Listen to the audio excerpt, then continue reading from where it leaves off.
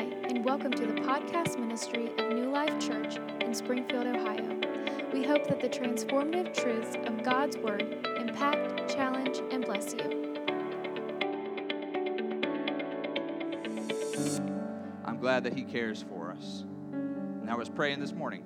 I said, God, I began to pray in the Spirit. And I prayed this, simple prayer. I said, Father, touch those who are far from you today. And then He kind of corrected me and said, none of them are far from me. They think they are. But like Jesus said to that one, He said, you are not far from the kingdom.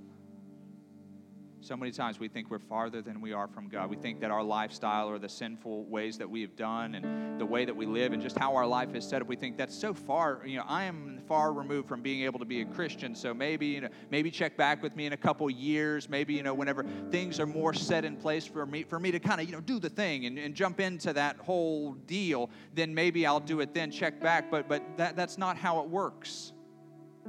When the Holy Spirit begins to draw us, begins to minister us, begins to touch us, we don't know how long we have, and we don't know how many times Jesus is going to pass by us. Today is the day of salvation. Today is the day of breakthrough. Today is the day when the anointing is here to destroy the yoke over your life.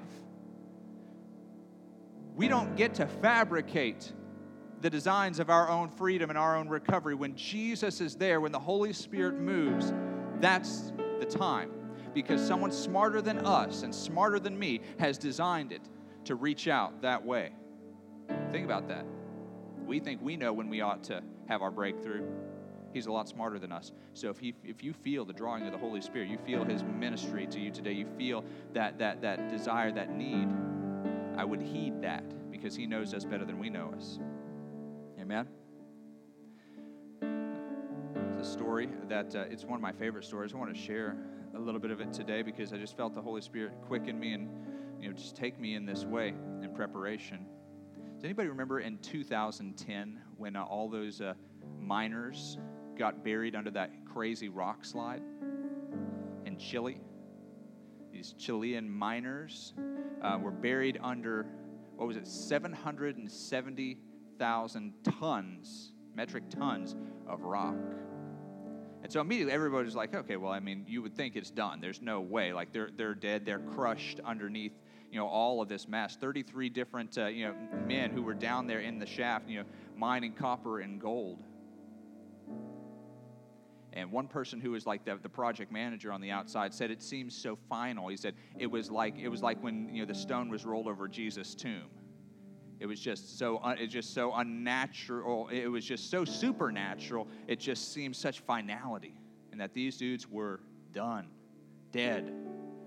That it was over. And some of you already know the story.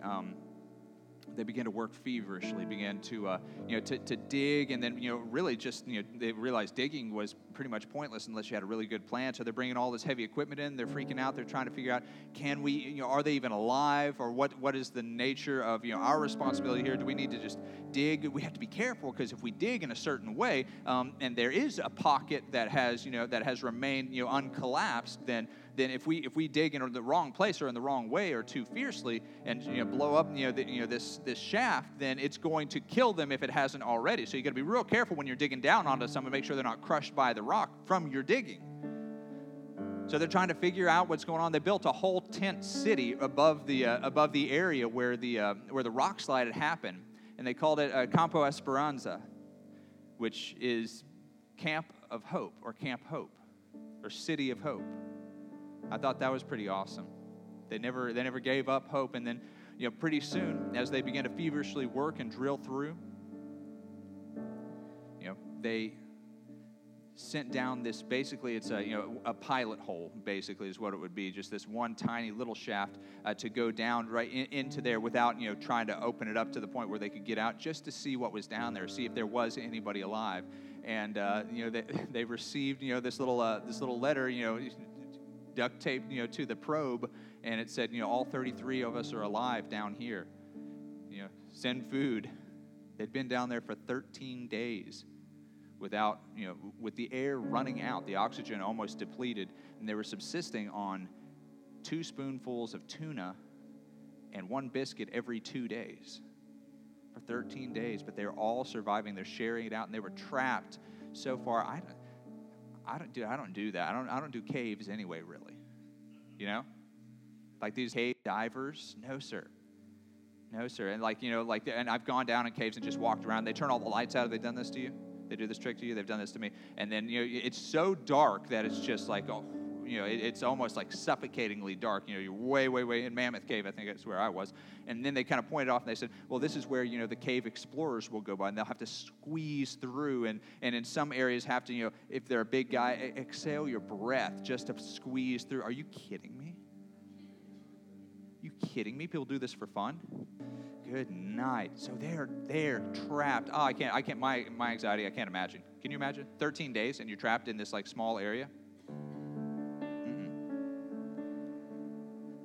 But then, obviously, most of you already know the story. I think 69 days later, 2 months later, because they were able to get food and water down through that little borehole that they made, they were drawn up out of there, and they said it felt like resurrection.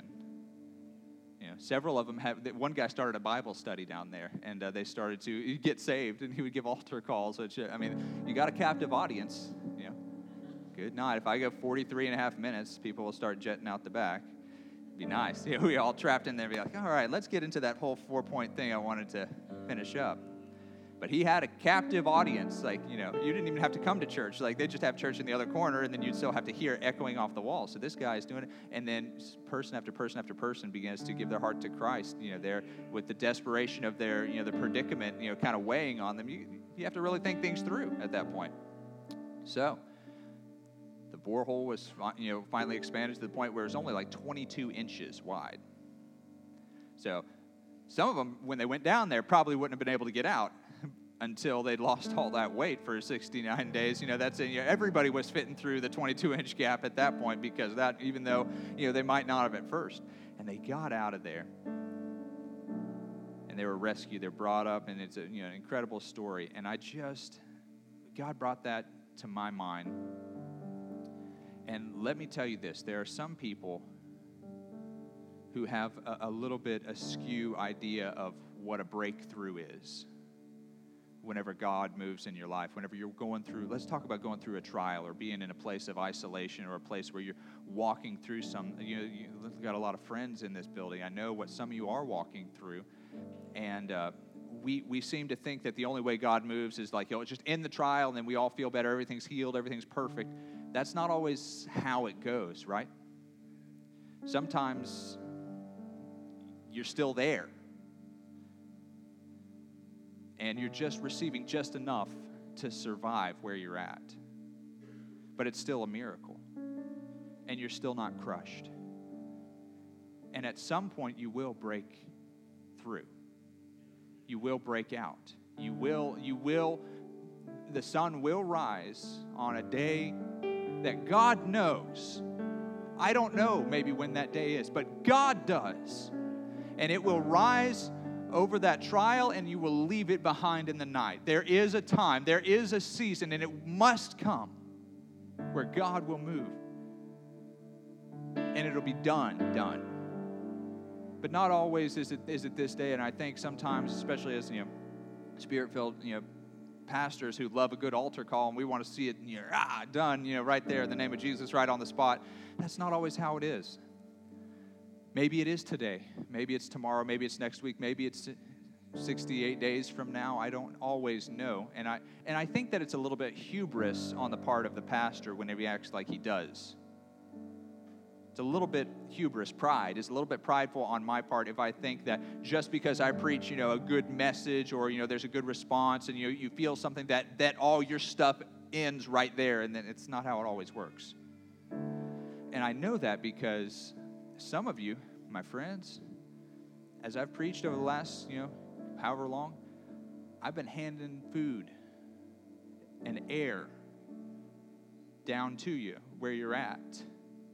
And it's not the result that I want, but it's enough because your breakthrough is coming in the name of Jesus.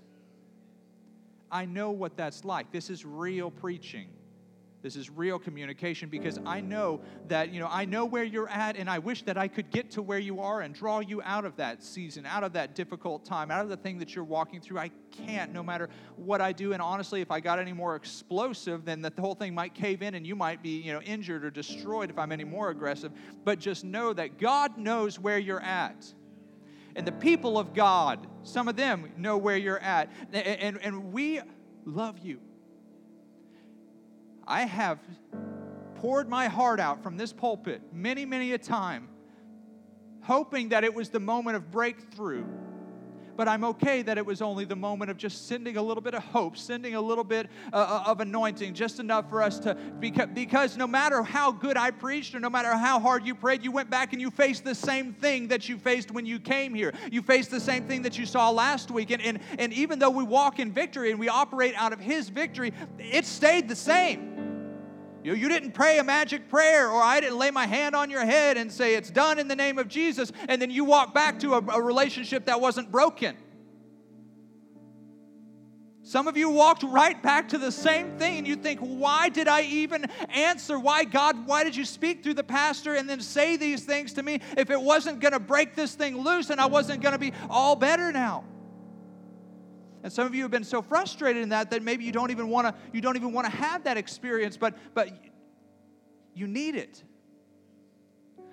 Your deliverance is coming. I said, one day you will walk right out of that tomb. You will walk right out of that place that you've been in, and total victory will be yours. And it may be today. It may be today. It may be today that God will break loose something that has been lodged over top of your victory and your joy for a long time. What if it was today, and this is the day that we chose to just gloss through it? What if there was just one more layer of rock between you and your breakthrough?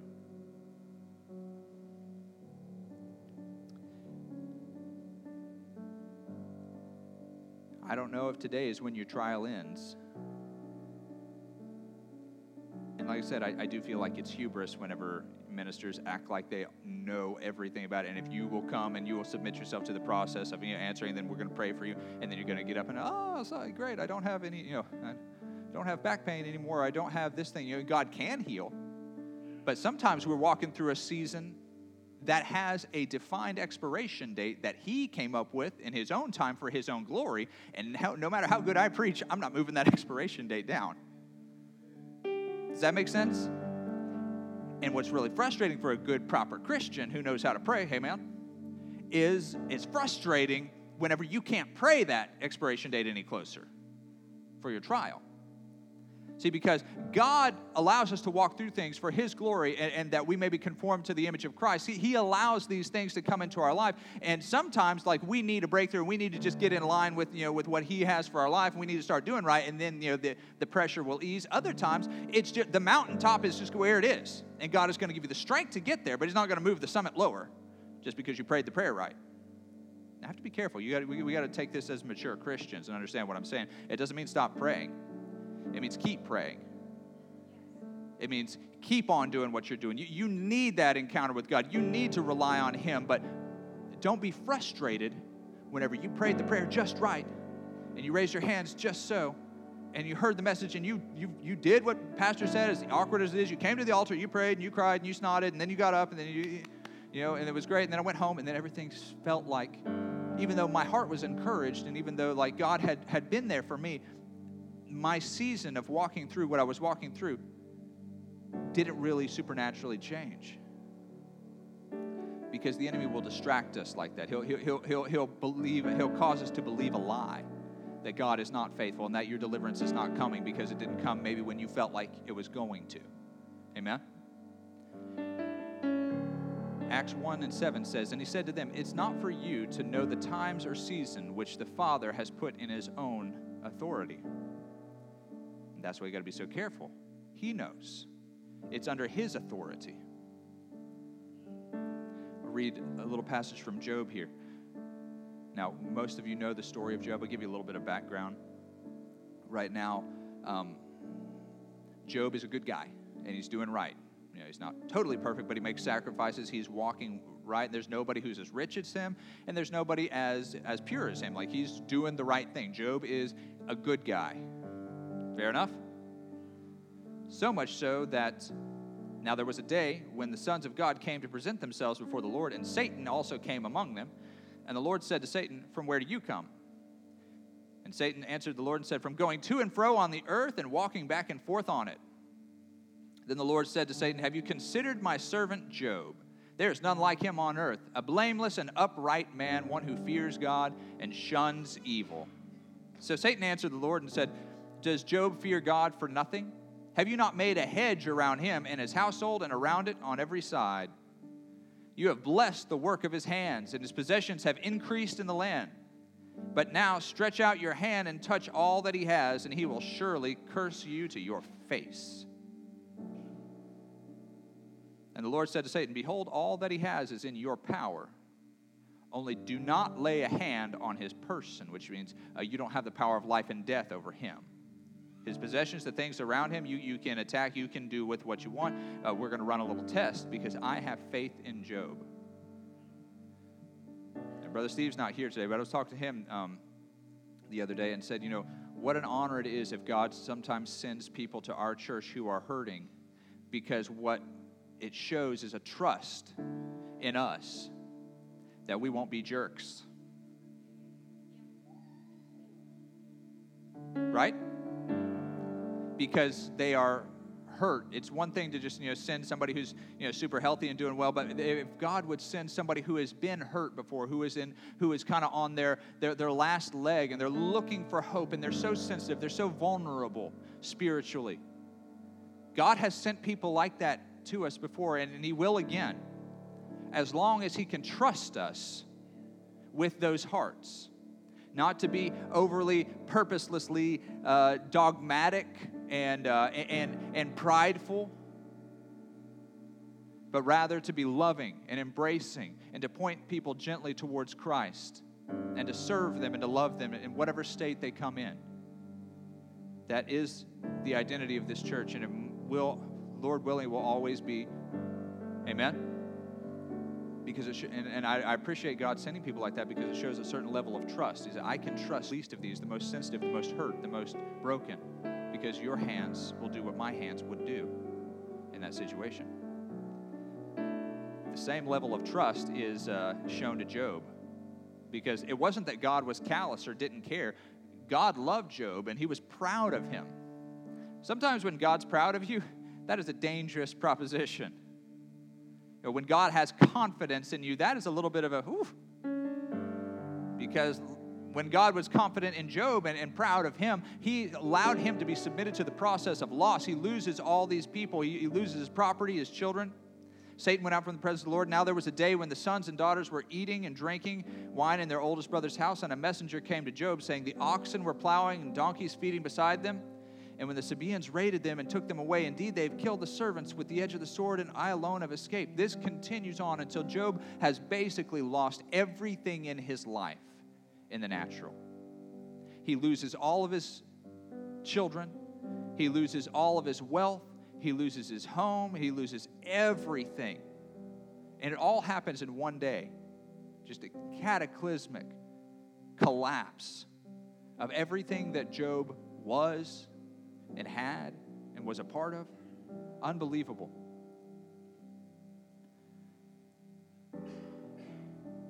But we know what happened. Through all these things, Job did not curse God. And we get to see the end of the story. That's one thing we always forget about, like whether or not you think this way or not. When we read the Bible, we get to read it chronologically. In our reading, it's from front to back. But chronologically, how it happened is from back to front. We get to see the end of the story. I think some of us would be so judgmental. We'd tell Job to read the book of Acts, and he'll get a word. That's several thousand years later. So a lot of the scriptures that would carry me maybe through what he's walking through haven't been written yet. And the book of Job hasn't been written yet. It's being written by the decisions that he walks in blind faith toward. That's pretty wild, because it's easy to say, oh, yeah, well, you know what happened to Job? And anytime we walk through a trial, we say, yeah, you remember what happened with Job? Job didn't remember what happened to Job. At that point in the story, it was pretty miserable. It was pretty desperate. It didn't seem like there was going to be an end like there was. But we find out that through all the things that he learns, how he glorifies God and how God, is revealed through all of his struggles and the things, the conversations that he has. And in the end, Job's ladder was greater than the rest because God blessed him. He brought him through the trial and all the tribulation. Next thing you know, he has more than he's ever had. He's more happy. He's more increased in the land. It's amazing the things that God does for Job. And I want to tell you today, maybe you're in that place where you just feel kind of buried. You feel like you don't have any access. You've been in this place of spiritual isolation. Maybe you just feel defeated. Maybe you feel like you've been struggling with this one thing for so long. Maybe it's your fault. Maybe it's not. Maybe it's just life. But I want to encourage you. I want to throw you a little bit of a lifeline today. Your trial has an expiration date. And it's frustrating that no matter how hard I pray for you or how hard you pray for yourself, we can't always move the expiration date up or down. That's just not always how it works. But it's there. So may your heart take comfort in knowing that it is there. That God knows, and he knew, and he said it, and he said it on this side of what you can handle. On purpose. This side of what you can walk through. It's frustrating sometimes. Sometimes me and Sister Polly will be, she loves it when I call her sister. She hates that. Me and my wife will be, marriage, Derek, is a compromise sometimes, right?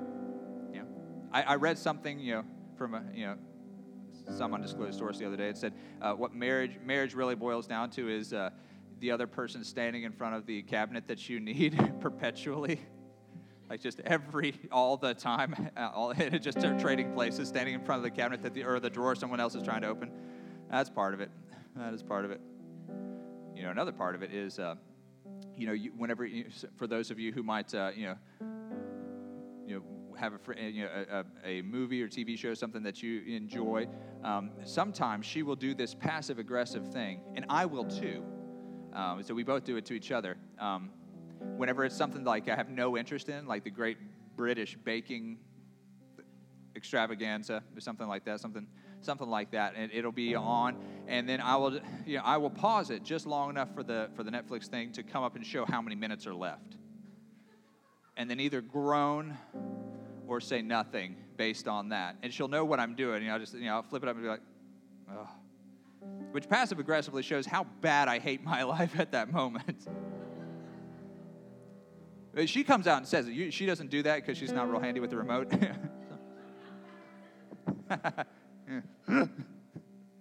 No, and she'll just come out and say it. She's like, how many minutes are left? Oh, no, it's good. It's great. How many minutes are left? And I'm like, you're not enjoying my, my selection, I see. But I do the same thing. I'm just more sneaky about it. I'll kind of pause it or even just click the controller just enough to where the little red bar shows up. And it's like, oh, thank the Lord. Thank goodness it's almost done. I wish I could do that for you with this season that you're in. I really do. And don't you wish you could too? Just click pause for a second and see how many minutes, how many days, how many months, how many weeks are left in this thing that you're having to walk through.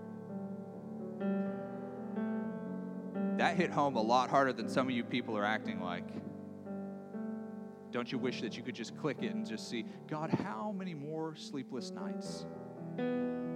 God, how many more prayers for that lost loved one until we get to where we're trying to go with is. How many more times do we got to go through this cycle, God? How many more fights? How many more arguments? How many more times do I got to invite them before finally they come and they get right with God, Lord? Until this pain goes away, until the fear is done, God, until the situation is rectified. I don't know.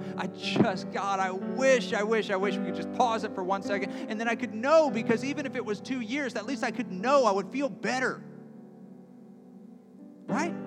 I mean, I can handle that. Like, even if he said 2 more months and then it's good, this thing you're worried about is good, you'd be like, okay, then I'm not really going to stress for the next 60 days. I'm just going to roll with it because I know. And if he said 2 years, you'd be like, oh, I mean, at least I know. Because the hardest part is trusting God and know. And when you don't know, you don't see the end. But I'm telling you, believe God. God knows. God is all-knowing. He did everything that you have walked through, everything that you may walk through yet. He already knows, and He did not give the enemy no qualifiers on what you are walking through. I promise you that in the name of Jesus. There was something He had to walk through. Every trial and test and tribulation had to pass muster before an all-knowing, all-loving God who would not let you walk through the fire alone. And He would not let you walk through the pain indefinitely. He knows before we even ask how much we can take. And I promise you, He has set the expiration date, the ending, that He has set your breakthrough this side of your strength, this side of His anointing. And you can walk all the way to that expiration date. It's not too much. It's not too far. He loves you. He cares about you. He don't set you up for failure. He sets you up for the greatest of victories in Him.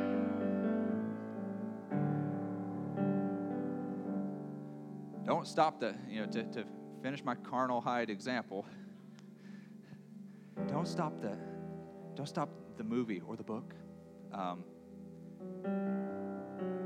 chapter 40 if there's 42 chapters. Now think about this. I've made you think about this before. Polly, how upset would you be if we just cut the last 6 minutes off the Great British waste of time baking show? How miserable would it be? Because what happens in the last 6 minutes? Somebody wins.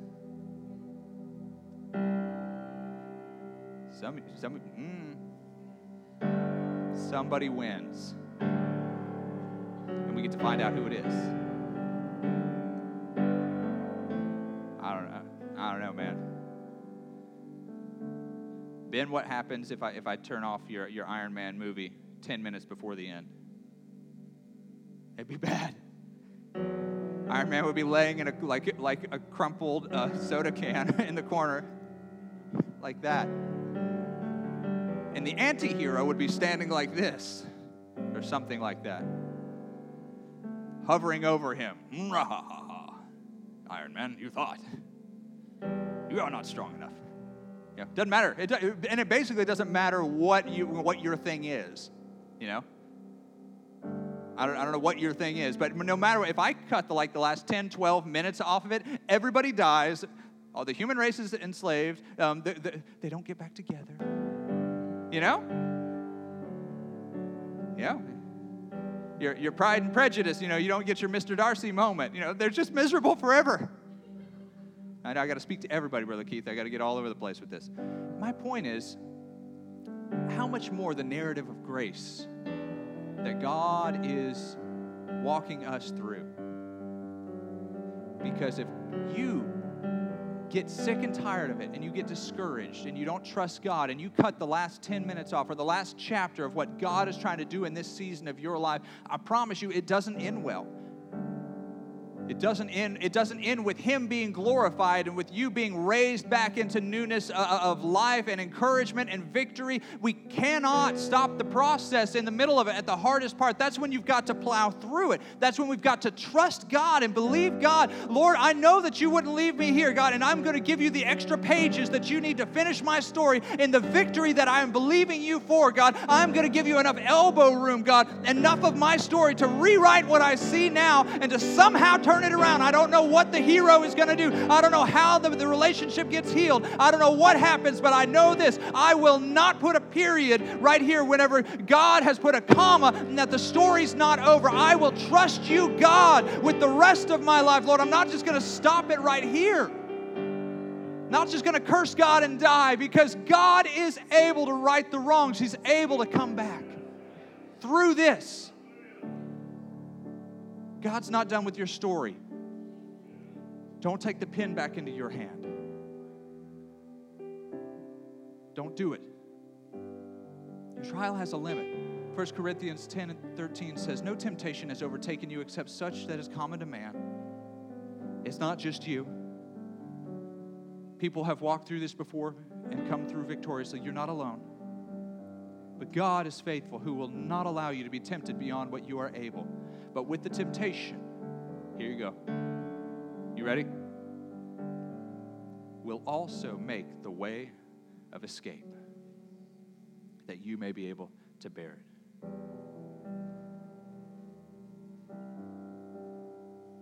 Now, lastly, your trial has a purpose. It has a limit, it has an expiration date, and it has a purpose. See, it's God's responsibility that you come out of it, but it's up to you how you come out of it.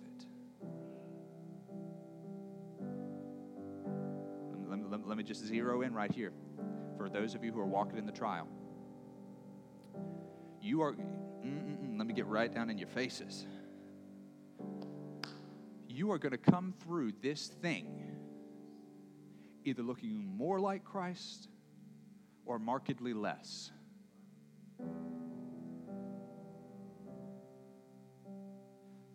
And no matter how you come out of it, it won't change the expiration date. And it won't even change how hard the trial is. But it will change the narrative as far as who gets the glory. And whether you come out shining like gold or pouting and half backslid. That's what you can control. The rest I leave to God. What you can control is if you come out believing God, trusting in God, saying, not for a moment was I forsaken. I did not see his hand, but I knew his heart. And not for a moment did he lose sight. In my trial, in my tribulation, he was there walking in the middle of the storm with me. And I glorify his name, because if not for him, or you can waste your own pain. Like Sister Ruby Showalter during the ladies' conference, she said that. She said, God doesn't want to waste your pain. God won't waste your pain, but you might. Come through believing him. Come through refined. Submit yourself to the process. Trust until your breakthrough comes. My last point, conclusion, I guess. You will break out of this thing. You could say it like that, but more importantly, he will break in. That's really how it is, isn't it? Let's be real. That's the real deal, right? I'm not breaking out of this trial, but he's going to break in. I'm not breaking out of all these things, but he's going to break in. And right now, he's giving me enough to survive, but one day he's going to come in his glory and his power, and he's going to cancel it out. He's going to say, it's enough, and he's going to draw us into victory. Those miners weren't waiting to hammer their own way out of 770,000 metric tons of rock. It wasn't about that. It was about trusting the process and surviving until he broke in. The guy from up top with the power to do it. And he did. And he drew them out. And they glorified God, every one of them.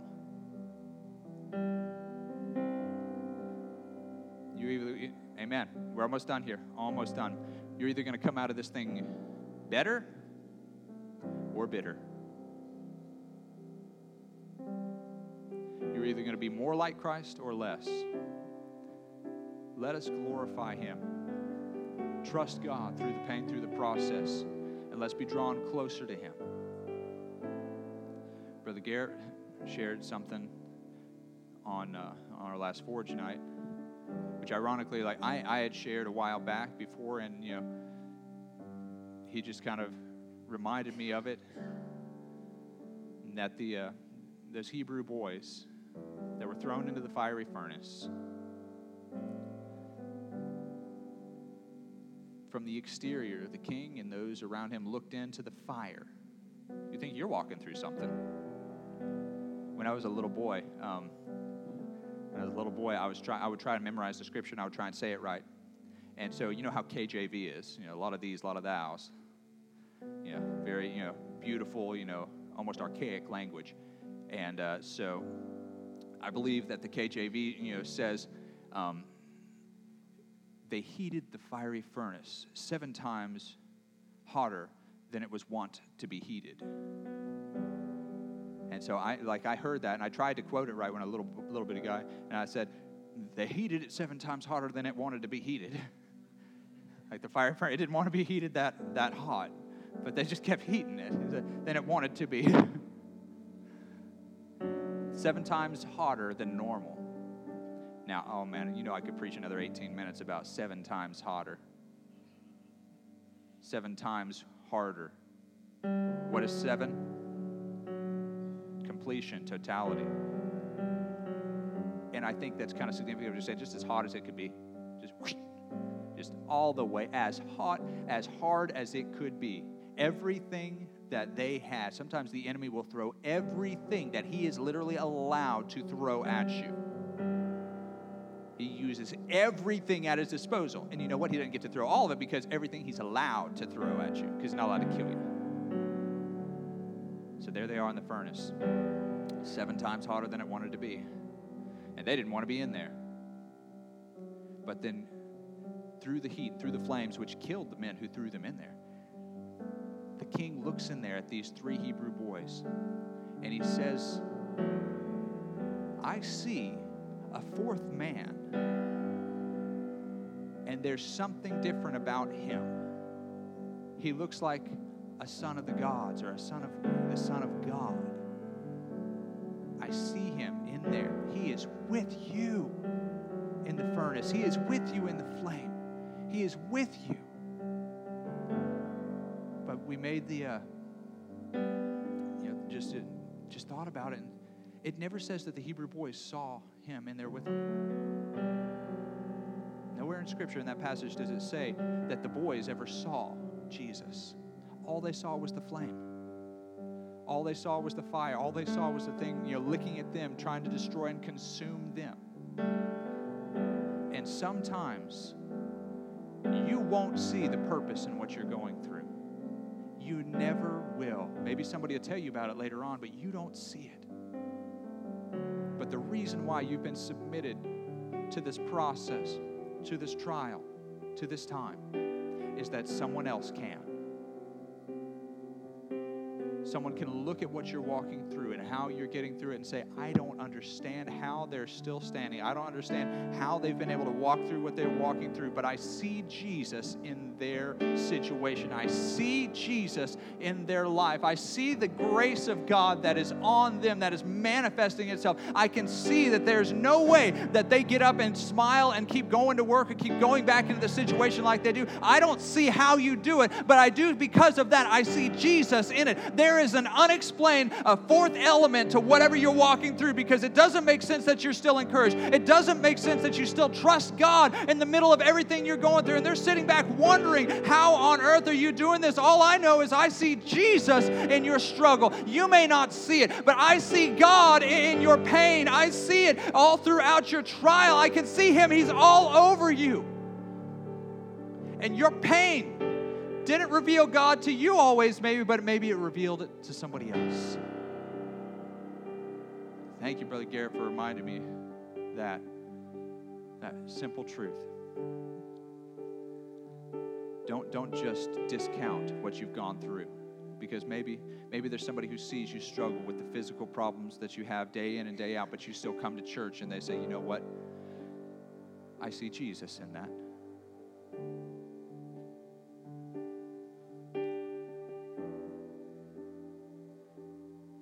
Sister Angie, with the physical challenges that you walk through and the pain that you have to go through, and you bear it with such grace, you really do.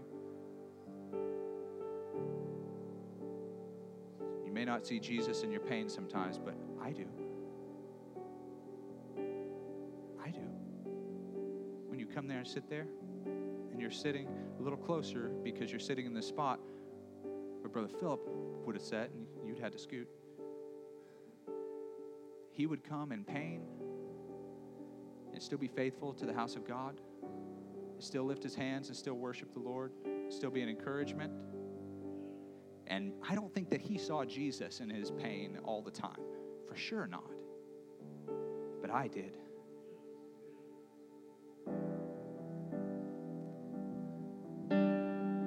John, it's good to have you in service today.